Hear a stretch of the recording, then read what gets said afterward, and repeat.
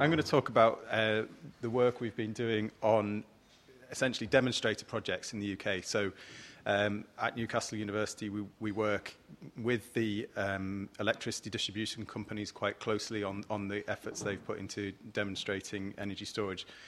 We also work on some more sort of fundamental research, and I'll touch on that later on. So I wanted to give you a bit of context, and this fits quite nicely with the slide that was put up by Dec earlier, showing the sort of evolution of energy storage research over the last 100 years. But I think there's been what I've said, a latest wave of research that we've been involved in.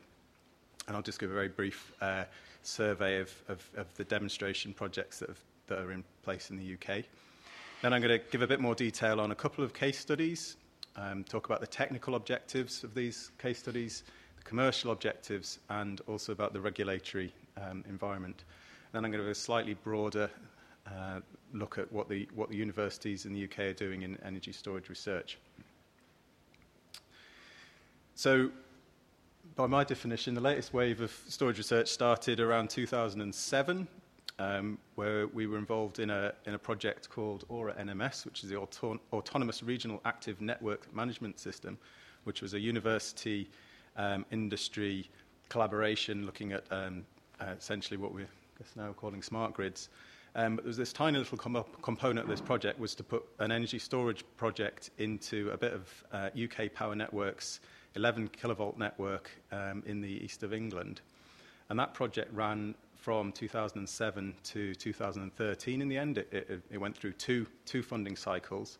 First this research funding, and then what also a funding stream that's been mentioned, the Low Carbon Networks Fund, which was the UK regulator, Ofgem, has allocated £500 million over a 5-year period. So it was also funded through that. From the DNO's point of view, UK Power Networks, they wanted to put some energy storage onto a network to deal with all the issues they had about safety, connections, and to start to get an idea about how the storage could be used for their networks. They brought in the universities, ourselves, to think about how to operate the storage plant, how to evaluate it, and how to design the systems that would be needed to do that. So there's a figure here which I'll not discuss in detail, but essentially it shows results from an experiment that we ran. We designed the instrumentation that was required for this, the control algorithms that had to be embedded into the systems that were installed at the plant. And it also shows some of the limitations of doing a demonstration project. You can see on the figure there's a brown line here which is held nice and flat, which is the control system we did. But then the variable that we were adjusting for goes somewhat off the scale, which is why the control variable that we're following isn't able to hold that steady line. And that's just sort of illustrating one aspect demonstrators that they're not necessarily at full scale, so we have to deal with the limitations of demonstration projects sometimes.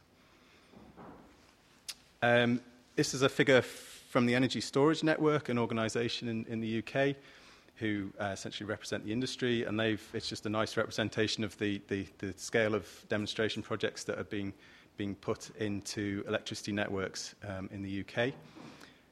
This was at 2013, where we had about 7 megawatts of electricity storage installed in the networks, and there's an aspiration from this organisation to get up to 2 gigawatts of storage by 2020. They're trying to push for this to happen. But we have the pumped hydro systems that have already been in the UK, been there for a while, but we also have batteries and liquid air storage exchanging power with the grid in the UK. From a demonstration point of view, these are really led by the distribution network operators. We have to get access to the networks, and in sort of the last couple of years, it is maybe becoming the case that some storage is going onto the network without the sort of help assistance from the DNOs right from the start. But a lot of projects have been initiated by the distribution network operators through the funding mechanism that's been provided by the regulator. So you can see we've got storage ranging from 50 kilowatts up to 6 megawatts in terms of power, and storage durations from 15 minutes up to several hours.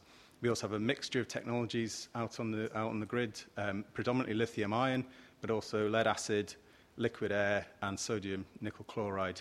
Undoubtedly, there are a few others, but this is kind of the main tranche of them. So I'm going to look at a couple of case studies that we've done with two of the UK distribution network operators, Northern Power Grid, who operate in the north-east of the UK, and UK Power Networks, who operate in the south-east. There was a project funded to about £50 million called the Customer-Led Network Revolution, or CLNR, which was what has been the largest smart grid project in the UK. That closed last year.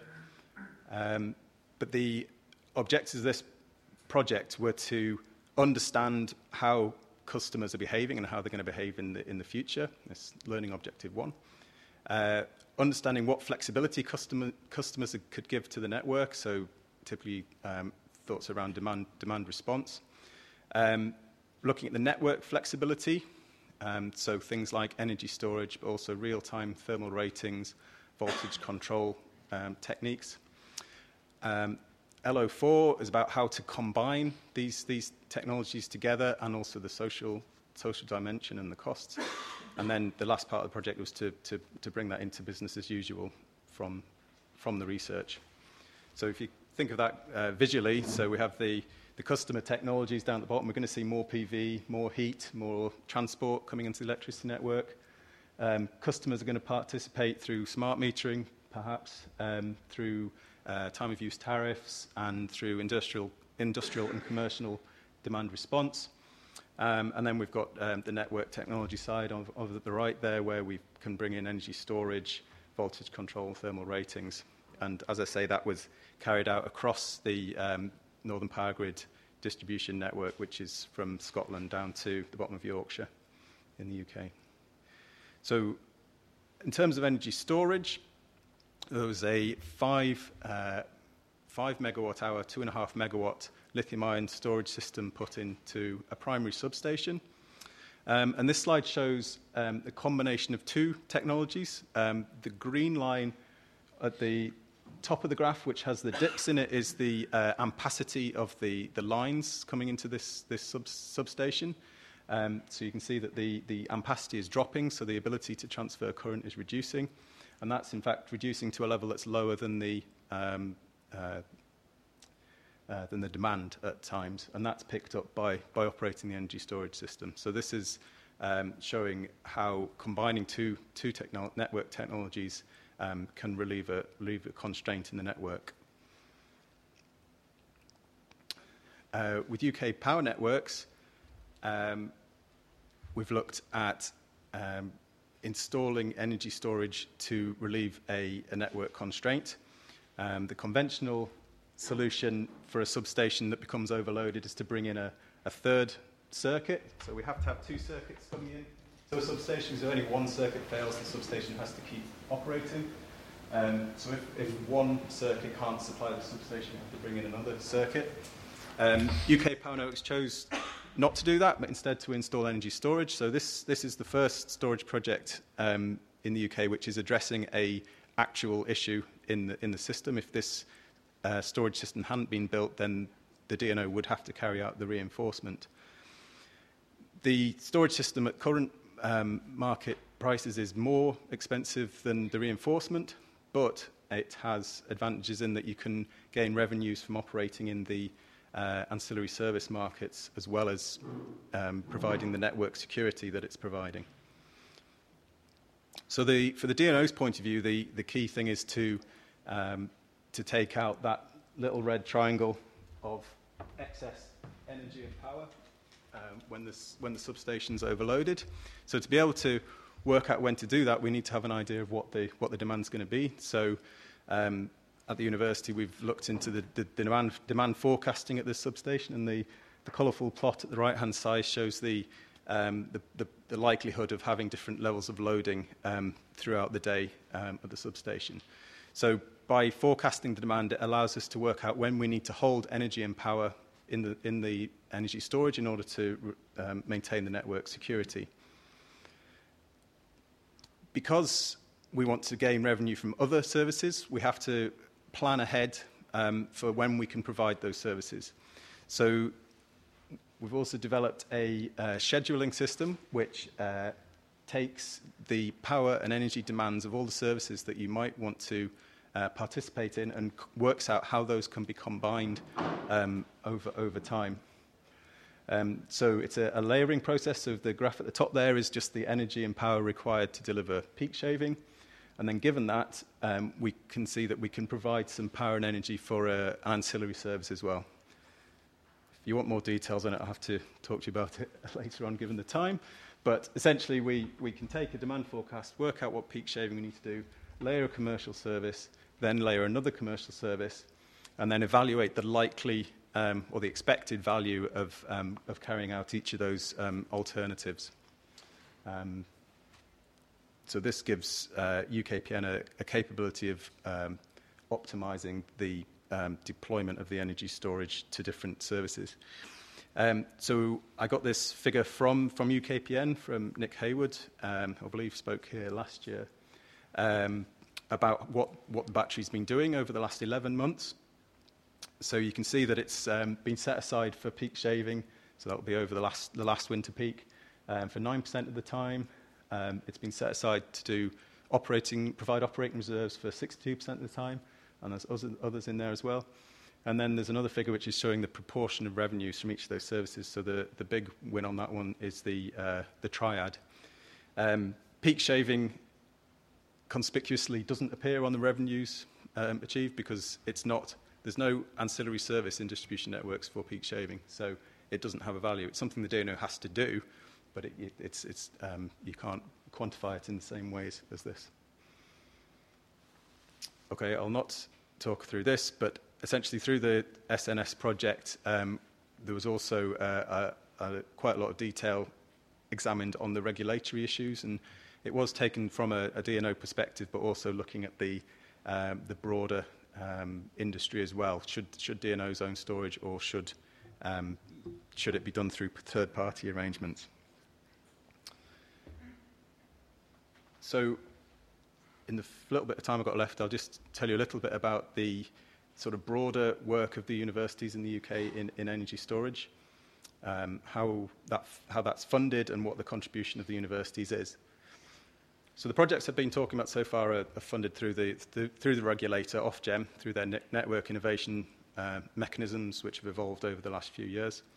The Research Councils, which is government funding, has a number of programs on energy storage, particularly one's called the Grand Challenge projects, and they've also made capital investments available for energy storage demonstrations, which I'm going to just highlight a couple of those.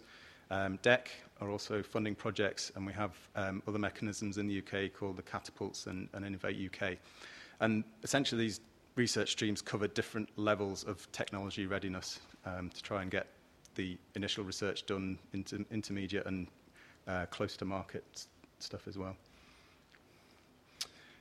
So in the universities, there was this capital grant, and I'm going to show examples of how the universities of Manchester, Birmingham, Sheffield, Warwick, Oxford, and ourselves have used money to invest in our facilities. So I had this from Manchester. They have a grid-connected storage system, which is about 250 kilowatts, and they're using that to investigate real-time control platforms. It's connected to an LV network in a city centre, so they can see how it works in that context. They want to optimize battery performance and look at the techno-economic assessment of that. There's contact details of the researchers in Manchester who are working on that. Also at Manchester, they're looking, as well as the grid-connected control questions, they're looking at the actual energy storage media itself, so running discharge tests on different storage devices to get their life cycle performance and parameterize those things.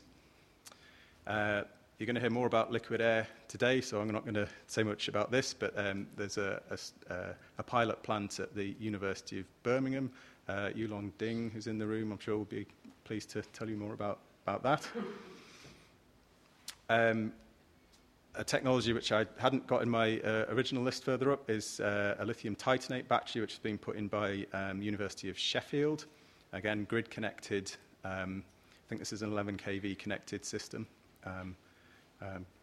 trying to achieve similar objectives to Manchester. And then just a broader look across University of Oxford, Warwick, and ourselves at Newcastle.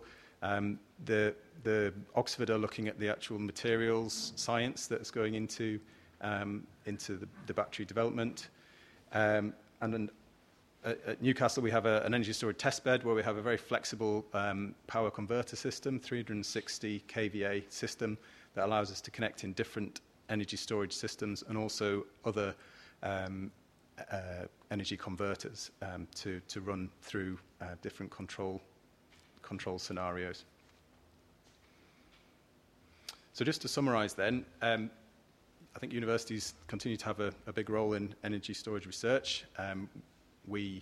In terms of the demonstrations particularly, we get involved in the experimental design, how we're going to run these pilots, modelling activities, so before the trials are carried out, what we're expecting to see, how's that going to affect our design of the control systems, and then a big effort in trial analysis. And at Newcastle, we developed this approach of validation, extension, extrapolation, enhancement, and generalization. So this is the process of how we take our initial findings from pre-trial modeling and relate it back to the actual trials, and then use the modeling framework that we then validated to look at how we extend, extrapolate, and enhance what we've done, which is maybe combining different technologies, expanding the capacity of the devices that we've used. And then we want to disseminate that as widely as possible, which is why I'm here today. So that's all I wanted to say. Thank you very much.